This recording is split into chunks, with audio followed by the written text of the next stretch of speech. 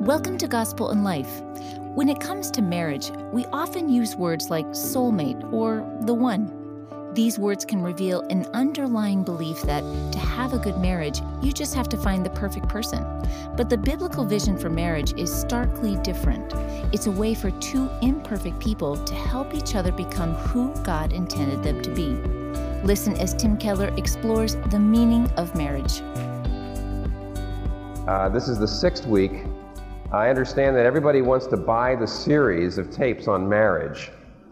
And Jim Irwin tells me that if it's long enough, and if the series is long enough, the sales will be such that we'll be able to buy our own building. And so I'm thinking of, this is the 6th in a series of 652 talks on marriage. This is our 6th talk on this passage, the classic text in the Scripture on Christian marriage, Ephesians 5, and I would just like to read it to you and then continue our exposition of it. This is the 6th week we've been on it. Ephesians 5, and sorry about my sound and sorry about the occasional memory lapses that I am bound to have tonight, but let's see if we can muddle through best we can. It's Ephesians 5, and we'll go verses 21 to 33. It's a great passage to know by heart. Here it goes. Submit to one another out of reverence for Christ. Wives, submit to your husbands as to the Lord. For the husband is the head of the wife, as Christ is the head of the church, his body, of which he is the Savior. Now, as the church submits to Christ, so wives should submit to their husbands in everything. Husbands, love your wives just as Christ loved the church and gave himself up for her, to make her holy, cleansing her by the washing with water through the word, and to present her to himself as a radiant church without stain or wrinkle or any other blemish, but holy and blameless. In the same way, husbands ought to love their wives as their own bodies. He who loves his wife loves himself. After all, no one ever hated his own body, but he feeds and cares for it, just as Christ does the church. For we are members of his body. For this reason, a man will leave his father and mother and be united to his wife, and the two will become one flesh. This is a profound mystery, but I am talking about Christ and the church. However, each one of you also must love his wife as he loves himself, and the wife must respect her husband. This is God's word. Now, there's been topics, and I in the early part of the series, I said we were going to move through topics. We said we would look at marriage as ministry. We'd look at marriage as covenant or commitment. We've been looking at marriage as friendship. But tonight I'd like to finish up very briefly the idea of marriage as friendship and bridge into another section. We said the purpose of marriage is friendship. However, we also said this passage teaches us that there's a role structure in marriage. That the role of husband and wife is not reversible and it's not interchangeable. There is, as one person said, there's a mutuality between husband and wife that we see here, as we will start to look at tonight. There's a mutual submission and love, and yet the commands are not the same to both. There's an asymmetrical mutuality that this passage is talking about. That it's true that husband and wife are one flesh, and yet the two pieces, when you put the one flesh, and it's one flesh because two pieces fit together, yet when you take a look at the two pieces separately, you discover that they're not identical. They're equal, but they're not equivalent. Now, what I want to do is to return to where we were, and that is this concept that in marriage you become one flesh, and I'll show you how this bridges us from the end of us talking about marriage as friendship into talking about the role structure of marriage. The Bible says a husband will leave his mother and father and cleave to his wife, and the two shall become one flesh. And this word one flesh is so strong, it means that there is a possibility of deep unity and deep oneness when two people of two different genders enter into a permanent, exclusive, binding, legal commitment to share their entire lives with each other. When that happens, there's a potential for deep oneness that no other relationship has the potential for. By talking about two married people as one flesh, I think I may have referred to this, again, this is one of the things I can't remember. In the Bible, the word flesh doesn't simply mean your body. It doesn't simply mean like what the English word flesh means, which always means simply, skin and sinew and blood and guts. Actually, there's a place in the Bible where God says, I will pour out my Spirit on one flesh. And on all flesh, I will pour out my Spirit on all flesh. There I go. And that doesn't mean I will pour out my Spirit on everybody's body. It means I'll pour out my Spirit on all people. And see, the word flesh means a person. And when it says the two will become one flesh, it says you're one person. You're really no longer the same two people, but you're a third entity. You're a new compound, just like two chemicals come together and they interact, so they become a third kind of chemical. They're not the same. It's not like two chemicals that just happen to be sitting in the same test tube with each other, one on top of the other, or even intermingled. You see what the idea is here? If you take two chemicals that do not react with each other, but just sort of put them together the way you put together, the way you sort of knead, let's say chocolate chips into the dough. You just work it through, but you still got dough and you still got chocolate chips. We're talking about something different. Two chemicals that when they come together interact in such a way that their molecular structure is changed and they become something that's third, that's new. And that's what the Bible is saying. The potential is for two people who come together in the bond of marriage. This oneness is tremendously deep. It's organic. It's vital. It's not mechanical. I know that the modern world still has tremendous trouble with this idea of the one flesh. A lot of people suggest that it's oppressive. We'll have to be talking about that the next 2 weeks. But the modern world says, don't get married, live together. But if you have to get married, make sure that you always make sure that the relationship is continually fulfilling your needs. Make sure that you maintain your own economic and financial and social infrastructure, so if things don't work out, you've got something to fall back on. See, that's a complete antithesis to the idea of one flesh. Can you imagine the legs deciding, look, we need our own nervous system and we need our own blood supply in case the hands develop an infection. We don't want anything to do with them. But that's exactly what prenuptial agreements are. Now, how is it that this one fleshness can be developed? Or let me ask it another way. Why is it that one fleshness, this kind of deep oneness, doesn't happen in marriages? Let me give you three ways that it can happen, and 3 reasons it doesn't happen. There's the same 3 reasons. If you do these 3 things properly, it develops deep oneness. If you fail to do them, or if you do them wrongly, it creates what most marriages are, and that is basically business partnerships. We said the deep oneness develops like this. This passage is saying, the two shall become one flesh. Therefore, a husband relates to a wife, and a wife relates to a husband. As you relate to your body, that's how one you are. And that's why as we read through, it says that the husband cares for his wife the way he cares for his body. What is your relationship with your body? You really aren't separate from your body, and yet you can think about your body, and you can talk about your body, you can act on your body as an object, and yet it's pretty close to who you really are. In fact, it is who you really are. And we said there's 3 things that you have to do to develop this one fleshness, or 3 things that if you blow will create the lack of it. It will undermine the one fleshness. One is, you've got to let your spouse deal with you about your uncleanness, about your blemishes, about the unsightly nasal hair. We said last week, this was at the very end of last week, we said when this passage talks about how the husband has to care for the wife and wants to present her spotless and without blemish and clothed and beautiful. And then he says, just like you deal with your own body. Well, how do you deal with your body? See, you wipe your body. You trim your body. You deal with the unsightly fat on your body. You buy clothes to hide the unsightly parts of your body while you're working out in the gym to permanently change those parts of your body. And of course, you have the right to do that. The Scripture says that when a spouse comes into your life, that spouse now has the same kind of rights, the same kind of access to your faults and your flaws.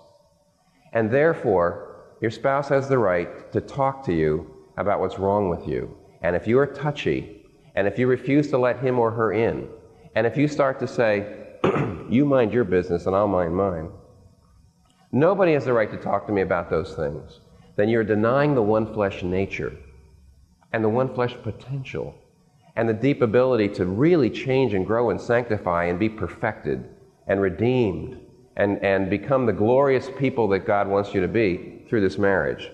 So unless you let your spouse really deal with your faults, unless you let your spouse in, unless you let your spouse have that kind of access, there won't be one flesh. Secondly, and I think we mentioned this last week too, secondly, your spouse has the right to reprogram your self-image. Last week we said this briefly, I'll say it briefly again, but let me show you why so many marriages fall apart, because this ability is abused. When you get married, your spouse has got such a tremendous power over how you think of yourself. Remember this at the end of last week? There's a little, years ago, this insight, which is very, very biblical, came from a paper that my wife read by Arvin Engelson. You remember that? Arvin, where are you? We don't even know. He was a student at Gordon Conwell. We barely knew him. He had a paper that Kathy had to read in some kind of seminar. It was on marriage as a vehicle of redemption, and it is such a powerful paper. It's shaped my whole understanding of what the Bible says about marriage. I've never met the guy, and I have no idea where he is. Arvin Engelson, if you're listening to this tape, I want you to know your paper has meant a lot to me. And in that paper, he says, marriage is recreational. And these are some of the things he says. He says, your entire life, your entire self-image is basically a compilation of verdicts that have been passed on you, things that people have said about you. Now when you get married, your spouse has got massive ability to has the power to overturn all those verdicts in a single word. Your spouse has the ability to reprogram your self-appreciation. Your spouse can say, I don't care what anybody ever said, you're smart. You are a bright person, and you will become feeling bright. You'll feel that way. And if everybody else has said, I think that you are a louse, I think that you amount to nothing, your spouse says, I think you're a significant human being, I think you contribute to so many people's lives, you'll start to feel significant. It's also true if your spouse starts to say, you're a louse, you'll never amount to a hill of beans.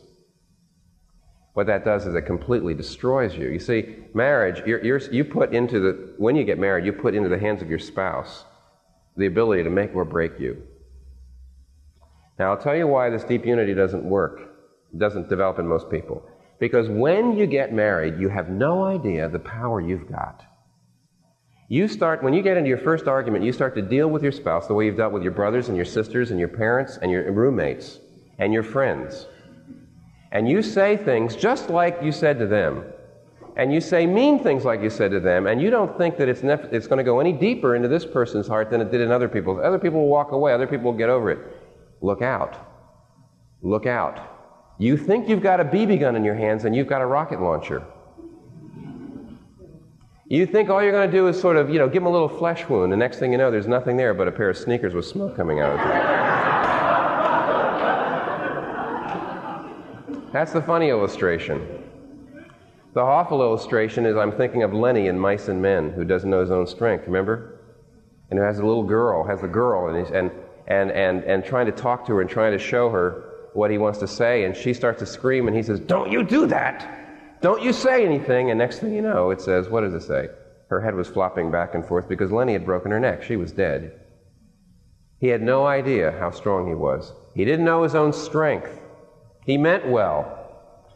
If you use your ability to reprogram your spouse's self-appreciation, if you learn how to go into somebody's life, and even when you criticize, you do it in a way that's affirming. If you learn how to do that, and friends, you need to be doing it with your father and your mother and your parents and your brothers and your sisters and your roommates. You need to be doing it anyway.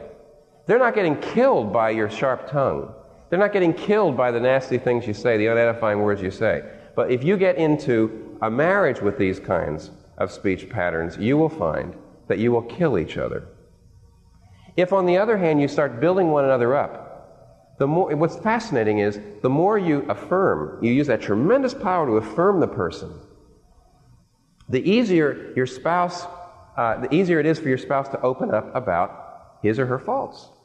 Because if you have a cradle of security for your moments of vulnerability, if you know that this is the one person who really respects me, knows me to the bottom, and loves me and respects me, and that's a certainty in your life.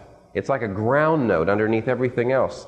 Then you have a sort of security, you have a foundation from which you can, for the first time in your life, admit your faults. Because you see, in the past, to even admit your faults was very difficult, because you began to wonder whether you were any kind of decent person at all. But now you know you are, because of what your spouse is saying to you. You know about your worth there. Your spouse does, see, this is a great mystery. The relationship between a man and a wife is like Christ and the church. Of course, it's a fascinating mystery, because, as you know, if you've been here and heard the preaching, you know that it's the Scripture that says that it's Christ who does that to you. Christ reprograms your self-image. Christ says, I died for you, and that's the only thing that matters.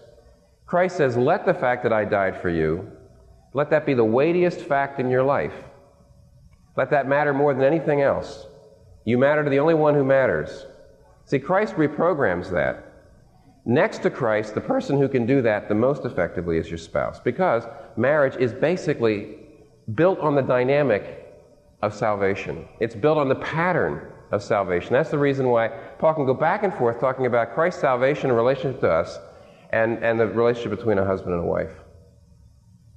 So in the same way, if you do that, if you use this tremendous ability to reprogram that person's self-image, you'll find that the person will open up more and more, and the deep oneness will come. You'll have the ability to talk about one another's faults.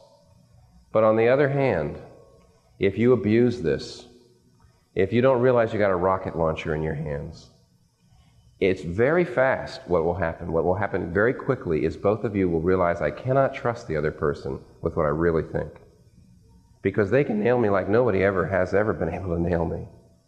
So I'm afraid to do that. So what you do is you close up and you say, what happens is, instead of deep oneness, you have what most marriages are, which is a kind of a combination of business partnership and social contract and parenting partnership.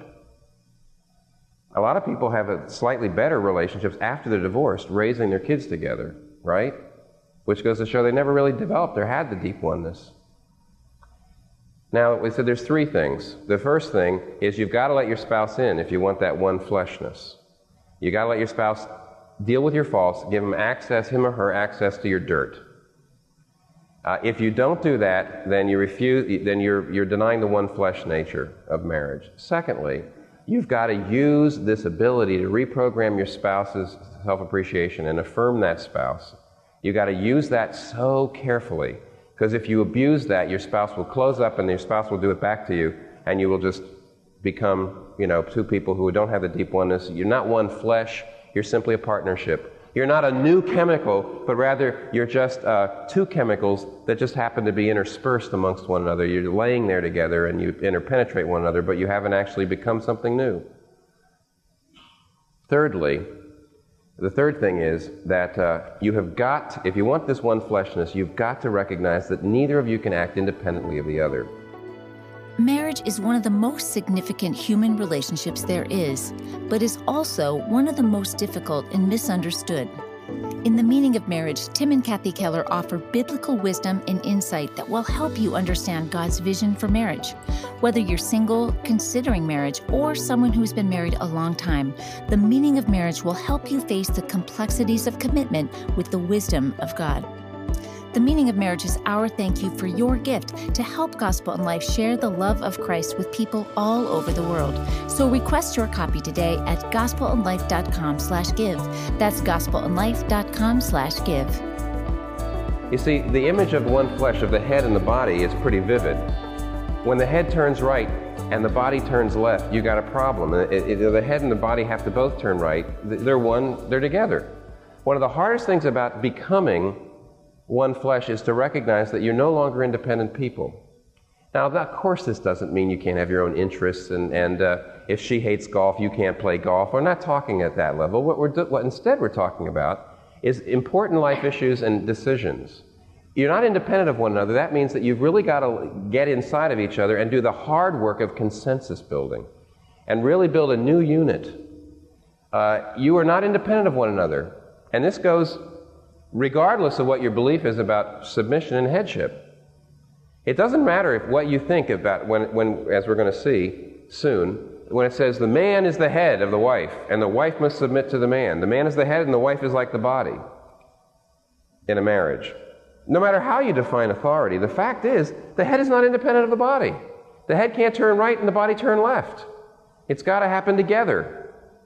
David Martin Lloyd-Jones, who's one of my heroes, and I quote him as often as I can, who's a great Welsh preacher, tells his story when he was preaching a sermon on the fact that the husband and the wife are not independent of each other. If you want to develop one fleshness, you've got to work out your decisions and you've got to work for consensus rather than just negotiating and bargaining with each other like two countries, you see, who are just trying to find cooperative agreements as far as they can. He gives this illustration. He was preaching on world missions. You know, maybe there was slides that night. And after the service, up comes a man who says, Dr. Lloyd-Jones, this was a stirring service. By the way, if any of you are thinking of doing this tonight, now watch out. He says, the Lord has called me into foreign missions. I've decided I'm going to go overseas and work in foreign missions. I know it. It's something that's really been on my heart lately, but now today, the Holy Spirit told me. And Dr. Lloyd-Jones instantly said, are you married? He says, sure. He said, have you talked to your wife about this at all? He says, no. And he says, well, listen, the Holy Spirit wrote the Bible, right? The Holy Spirit, if this is the Holy Spirit, you got a great test. The Holy Spirit will tell your wife you need to go in the mission field too. And he says, in fact, I'm a little bit dubious because it's very unlikely the Holy Spirit would tell you to do something and not tell you, I better work this out with my wife. Because you see, the Holy Spirit wrote the Bible, and a head is not independent of the body. The hard work of working on consensus and coming to one mind and to one heart about things, that hard work, if you don't do it, you will never experience and develop the one fleshness. So, now one more thing. That's the reason. That's the reason that one fleshness doesn't work very often or doesn't develop, and it's also the reason why. That's the way in which you can develop it. But what the heck is it? What is this? What do you mean, oh preacher, when you say that two people become something new? That they're not just interspersed with each other; they become a third kind of chemical. That you really become a third kind of person, and not really the people you were. That is a complex subject, and we bridge into this whole subject of role relationships between men and women in marriage, and I can do some introductory work this week, and next week lay the whole thing out.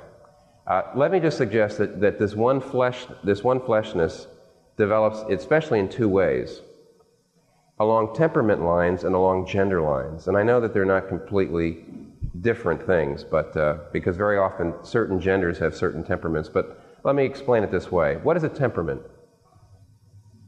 Now, you know, the traditional temperaments that the Greeks talk about, sanguine, choleric or choleric, I could never tell which way you're supposed to say it, melancholy, and phlegmatic. Remember that? Temperaments are habitual ways in which you deal with the world. Somebody once pointed out that if you have two axes, at this end you have people who believe that the world is basically a friendly place where good things happen, and here's people, at the other end of the axis, people who basically believe the world is a dangerous place and an unfriendly place where bad things happen. Then take another axis, people who believe that basically you need to get out there and act upon the world before it gets to you. And over on the other end, you have people who really believe that the wisest thing to do is to sort of lay back and wait for things to happen and then react to them. And if you diagram, if you put those two axes against one another, you basically come up with, you see, people who say the world's dangerous, and also you need to get out there. That's the choleric person, the dominant personality. And a person who says the world's basically kind of dangerous, but you need to wait for the world to come to you. Wait for the world to come to you. That's a melancholy person. The people who say the world's basically a friendly place, and you need to let the world come to you, that's a phlegmatic person. And the people that say the world's basically a friendly place, and you need to get out there and do something, that's a sanguine person, an outgoing person, a very, very relationally oriented person. Now, I'm not trying to get into the temperaments much other than to say this. I don't think there's only 4, but that's a good way of putting it. What is a temperament? A temperament is a habitual way to deal with the world that we develop because we're not wise enough to be versatile. You see, is the world a dangerous place where bad things happen? That's down here, right? Or is the world a friendly place where good things happen? Biblically, what's the answer to that? The answer is both. The heavens are telling the glory of God. There's beautiful things in the world. It's God's creation, and yet it's a wicked place, and it's a dangerous place, and it's a broken place. Should you get out there and act, or should you wait? And the answer is, if you go to the book of Proverbs, what is the right thing to do in every situation? The answer is, it depends. So see, none of these situations are always the wise way to be. Jesus Christ had no temperament. He could not be classified. Why? He was perfectly wise.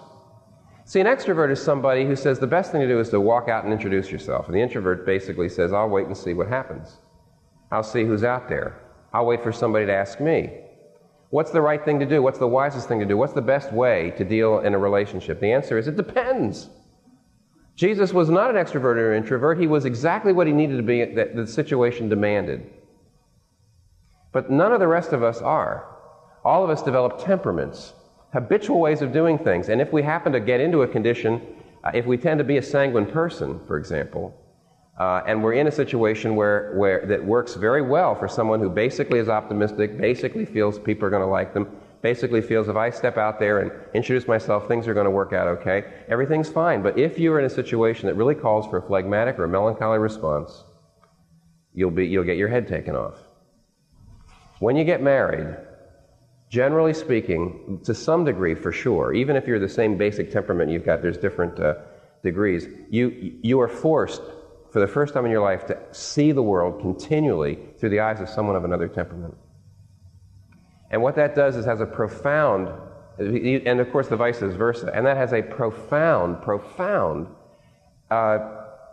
impact on your wisdom. Because after a number of years of marriage, there's two things that are happening instead of one. See, the old way, because of your temperament, you habitually would do something without even thinking. You react to a situation because of your temperament.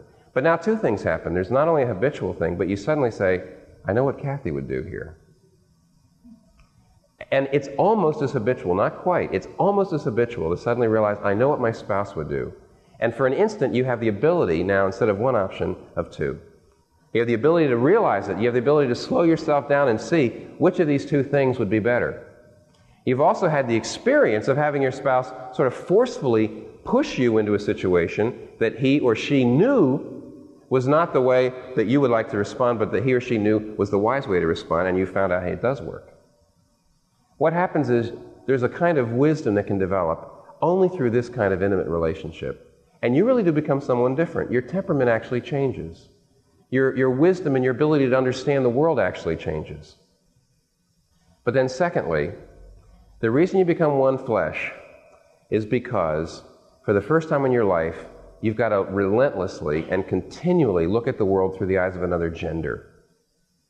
Now, this is where I'd like to say a few words of introduction. Because they're introductory words, I expect that some of you will find them controversial. Fine. That'll make you come back. As Jim Irwin says, it'll make you buy the tape so we can buy our own building. But here, let me say this along those lines. The Scripture clearly states again and again that a man and a woman in marriage are not reversible roles. Don't you see here? There's only the husband is told to love his wife. The wife's not told to love her husband. And only the wife is told to respect her husband. The husband's not told to respect his wife. Now, what does that mean? Does that really mean that wives aren't supposed to love their husbands? Does that really mean that husbands are supposed to respect their wives? Of course, that's silly. You can't make the Scripture ridiculous like that. What does it mean, though?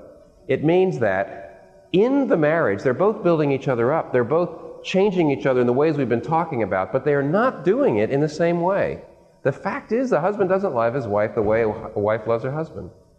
The husband does not build up his wife the way a wife builds up the husband, because being a woman and being a man are callings. They're different callings. You've got different gifts. You do it differently.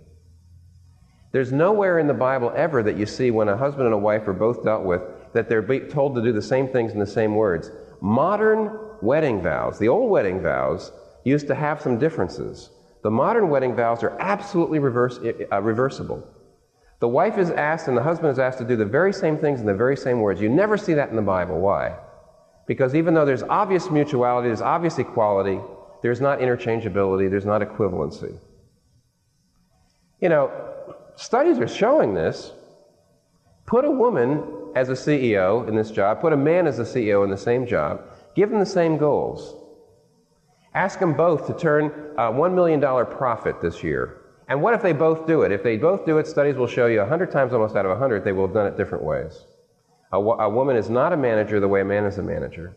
They have, in a sense, there's an asymmetrical mutuality even there, and you can see it. And when it comes to what I said is seeing myself, working through a different gender, what it means is that for the first time in your life, being a male and being a female are two ways of being human, and by themselves, the Bible says, they are kind of unbalanced.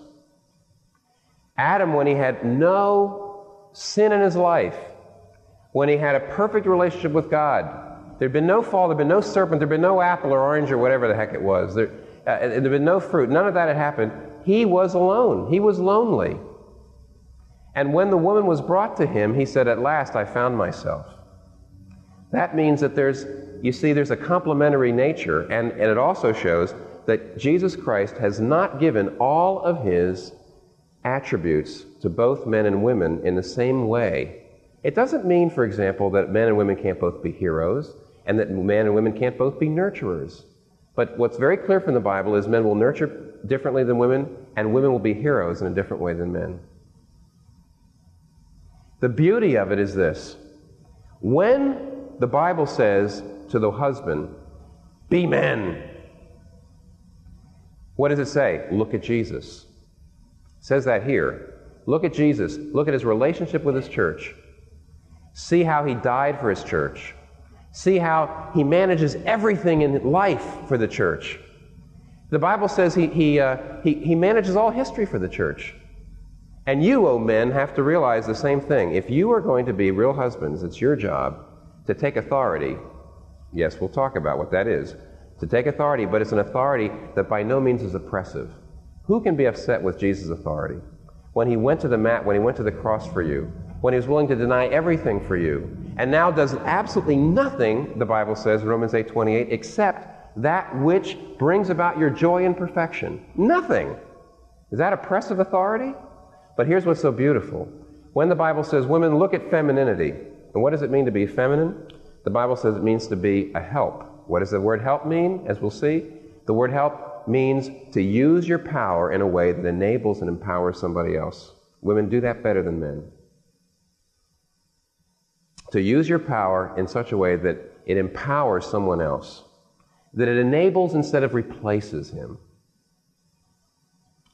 When I help my son with his algebra, it's because, on the one hand, I help him if I know more about it than he does. So a woman can only help her husband if she's got resources that he doesn't have, if there's a deficiency in him that's not in her, if there's things that she can do that he can't do. But I've also, in order to help my son with his algebra, cannot do it for him. I can enable him to do his algebra with my superior power in the areas I have power. But when I enable him, I am not replacing him. I'm not doing it for him. Feminine power means bringing to bear on the husband. The wife brings to bear on the husband things that she can do, that she knows, that she sees that he doesn't have, resources he doesn't have. She's superior to him in certain ways. They're very difficult to define biblically, but they're there. However, what she does with her power is she doesn't replace him, she enables him, she empowers him. And when those two things are happening in the life, the two become one flesh. Where does a woman look for femininity? Where does a woman look for her model? She looks to Jesus too. Why? Because you see, it's what's beautiful. There's two places in the Bible that say a man is the head of the wife, like. Here it says as Christ is the head of the church, but in 1 Corinthians 11 it says as the Father is the head of the Son. So on the one hand, it means the Son is the perfect example of masculinity. Look at him and then you know what masculinity is. Real leadership, real authority, no oppressiveness. But at the same time, the Son is the picture of femininity too. The voluntary subordination of an equal to an equal. The putting his power under someone else. The glorifying of someone. the enabling and the empowering of somebody. He is just as much a paragon of feminine power as masculine power. And therefore, of course, being a woman or being a man, neither is more fundamentally divine. One is not higher than the other. When two people, incomplete, are brought together in marriage and continually and regularly look at the world through the eyes of the other, it is a heck of an experience. It is an amazing experience. You're no longer really what you were before. The two chemicals have come together. And the reason the two chemicals have come together is because you see, both the power and the tenderness of Jesus have been united in your lives. Look at the masculinity of Jesus. Look at the femininity of Jesus. Look at the authority of Jesus. Look at the submission of Jesus. And you say, look at that. If you understand the gospel, you can understand the relationships within marriage. If you can understand the gospel, you can understand friendship. You can understand the gospel, you can understand what it means to affirm your spouse and what it means to be one flesh. If you can't understand the gospel, to me, the amazing thing is not why so many marriages break up. The amazing thing to me, in light of what this passage is saying, and in light of the widespread ignorance of what the passage is saying, the amazing thing is why so many marriages stay together. Look to Jesus, and He will complete you. One very last thing, and that is, now we'll mention this next week in some detail, but here's what I have to say. Some people say, I'm a single person, and you're talking about the need for completion. Well, this is discouraging. I'd like to be married, I'm not married. Does that mean I'm an incomplete person? In what way am I an incomplete person? And the answer is, don't forget, just as a spouse can reprogram your self-image, nevertheless, marriage is only an analogy of the great marriage of Jesus Christ with the church. The real sanctifier is not a husband, my dear ladies. It's Jesus. The real helper, the real completer is not a wife, my dear friend guys, but it's Jesus. And because we live in a fallen world, and because all of us are sort of sub-men and sub-women, and because even the best marriage is so far from what it ought to be, let me just tell you that the difference between marriage and being single is not as great as it ought to be. Marriage is not nearly as sanctifying as it could be. It's not nearly as completing as it could be. And if God in His providence has kept you out of a marriage up to now, then look to Him. He is your helper, guys. He is your husband. Ladies, if you look at Him, whether you're married or whether you're single, you'll see in Him the completion and the perfection of your souls. Let's pray. Father, we ask especially that you'd help us to see the great power that we have in marriage. I pray that the people here who are not married might not be scared of this power, that they might not be intimidated, but recognize simply that you would not call them into a relationship unless you would give them the power and the wisdom to know how to use this great power. Father, those people who are here in a married state, I pray that you would show them how they can use this tremendous power to create one flesh, to create new units, to create deep oneness and unity. But most of all, Father, we pray that just as we learn from all this teaching on salvation about marriage, that we would also learn even more from all this teaching on marriage about your salvation. Help us to see it's only as we are in a relationship with you, O Lord Jesus Christ, both husband and helper, both authority and submission model. We pray, Father, that it's through our relationship with Jesus that we might truly become completed. Give us marriage or keep us from marriage. Give us a great marriage or give us a mediocre marriage, but give us yourself, O Lord Jesus Christ, and we will have everything we need. And we pray this in Jesus' name. Amen. Thank you for joining us today. If you were encouraged by today's podcast, please rate and review it so more people can discover this resource. And thanks again for listening. This month's sermons were recorded in 1991. The sermons and talks you hear on the Gospel in Life podcast were preached from 1989 to 2017, while Dr. Keller was senior pastor at Redeemer Presbyterian Church.